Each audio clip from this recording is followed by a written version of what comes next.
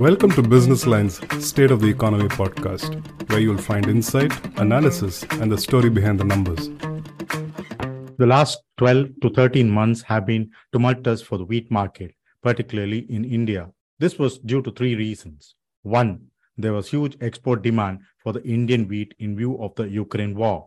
Two, a heat wave swept across the country in March-April. It affected the yield and in turn, the production was affected badly. Three, the procurement of wheat by the Food Corporation of India was as low as 47% of the 43.44 million tons it procured in 2021. Among the industries that were badly affected by this tumultuous wheat market in India was the Roller Flour Mills Federation of India. It has gone through a roller coaster ride during the current fiscal, but it's expecting a better 2023-24. We have with us Mr. Pramod Kumar Jain, President, Roller Flour Mills Federation of India, to share his views on what happened this fiscal and what is likely to happen going forward. Welcome, Mr. Pramod Kumar. Sir, how has the current fiscal been for the flour mills industry? What sort of problem did mills face with regard to raw material availability? I think this year was a roller coaster year. Never in our history of flour milling we have faced this year. So in the beginning, what happened?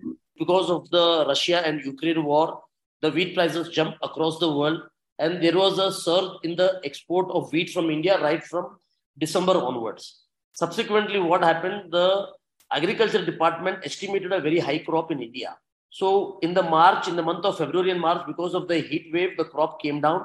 But the agricultural department never agreed to that. And the exports surged in the month of February, March, April. Most of the wheat was cornered by the exporters and the stockists who knew that the prices will further go up because India was selling wheat at the harvest at a huge discount. So neither the millers could get hold of the wheat nor the government could get. So subsequently, the prices in the month of April and May touched a record high. And we had given a representation to the government to ban the export or control or regulate the export of wheat either through a tariff or through a quantity. So by the time they did it, the fire had already caught and neither the millers could get the wheat. Most of the wheats were at the ports or it was held by the millers in their own account. So we had a representation to the government on the 8th or 9th of May or 11th of May. And suddenly the government understood the problem because their procurement was all-time low. The prices were surging.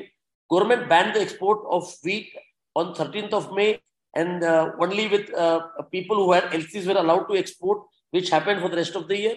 I think we exported close to 7.5, 8 million tons and our crop was 15 million tons lower than the previous year or lower than the estimate approximately.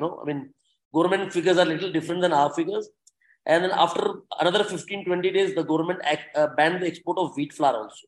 Then after banning the export of wheat, the prices crashed in India because the wheat was lying across the traders, the farmers, the stockists at the ports. So at that moment of time, the large trading houses consolidated the position. They knew the government had no stocks. Traders were having a difficult time in small traders could not hold on to the wheat. It was all cornered by the larger trading houses. So subsequently, then after August, September, when the demand started rising and the traders could not, the millers could not stock wheat, then the prices of wheat went on going up continuously from 22 rupees when they banned export and till December, January, the wheat had touched Delhi 32 rupees. And I think the government could not do anything because they did not know what is happening and they did not have sufficient stocks. And adding to this problem, because the procurement was low, the government reduced the allocation of wheat in PDS and in PMGKY. Almost totally, they reduced it by half. So that fueled, particularly in states like Odisha, Bihar, Bengal, Uttar Pradesh. So there was no wheat available even in the PDS system. So that demand became more. Everybody knows that the wheat is also diverted into the open market. It somehow finds its way into the market. And the people who were habituated to consuming wheat or atta, they had to buy in the market. So there was an unprecedented demand of wheat in the country. So that is how it happened. And the government went on promising that they would intervene in the market, reduce the import duty, declare stock, they will bring in stock declaration or stock limit, but the government also did not do anything actually. And post-December, everybody were expecting, because if the PMGKY wheat scheme was continuing, the government had no wheat to give. And the international prices were higher than the wheat prices in India. So there was no point in allowing or reducing the import duty. The government realized it. I think the government calibrated it very well. And after December, they announced the policy, but for whatever political reasons, because of elections and other things, the government could not take a decision in the month of December, and January, it caught fire again. And by the time February, they announced the open sale policy. So we had seen 35, 22, 35, 25. So this is the year which has gone through actually. That's a good summing up of the situation, what you have faced this current fiscal. Now, how is the current crop that is being harvested? What is your view of the crop, given the fact that the Agriculture Ministry is now saying that it's forecasting a record 112 million tons? We also done a crop survey. And also, actually, I'll tell you, post after that, once the government tenders came in, nobody believed that the government will come with the OMSs. So the government announced an open sale of 3 million tons. People could not believe it. And subsequently, when they announced the tender at full 3 million ton at one go, people were skeptical.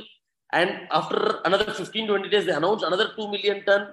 Actually, there were a lot of stockists who were playing in the market, especially large companies, stockists, and they were having a free run in the market. And I think it is like a surgical strike what the government did it, and they did it beautifully well. And prices came down from 35 to 25. If you see from the first tender, the prices went on coming down, especially at least in most of the states in India, the prices stabilized at 2,300, 2,350. And some states like Karnataka, Tamil Nadu, where the government could not move wheat or the demand was more, the tenders went at a higher prices. So our view on the crop is that I think the area has gone up by at least 2 to 3%. Area has gone up, and weather, so I think rains have been extremely good. Though there was initially little fear of heat wave, I think it subsided, and I think we should have a record crop of around 108 to 110 million tons. So what gives you the confidence that the crop is going to be right?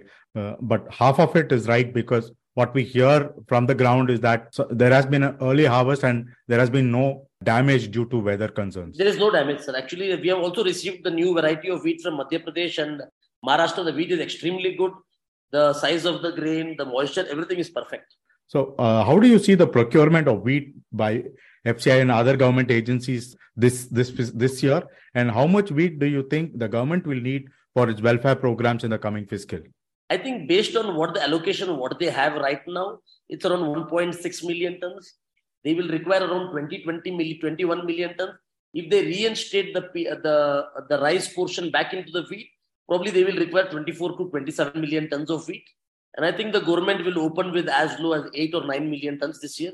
Probably that will be the lowest opening stocks what we'll have. Okay. And I think based on the arrival and the mandi prices, I think the government should be able to procure around 32 million tons easily. Okay. So you see that happening without any problem this year? I don't think so, because the crop is much more than last year, around 15 to 17 million tons. The crop is more than last year. There are no exports. And because of the open sale continuing and the prices are subdued everywhere. Like today also in MP, the mandi price are around 2,000 rupees or 2,050 rupees. It is much lower than the MSP. So in Punjab and Haryana, they have no option. I don't think so. I think they will sell to the government. Okay. And how do you see the global wheat market panning out this year?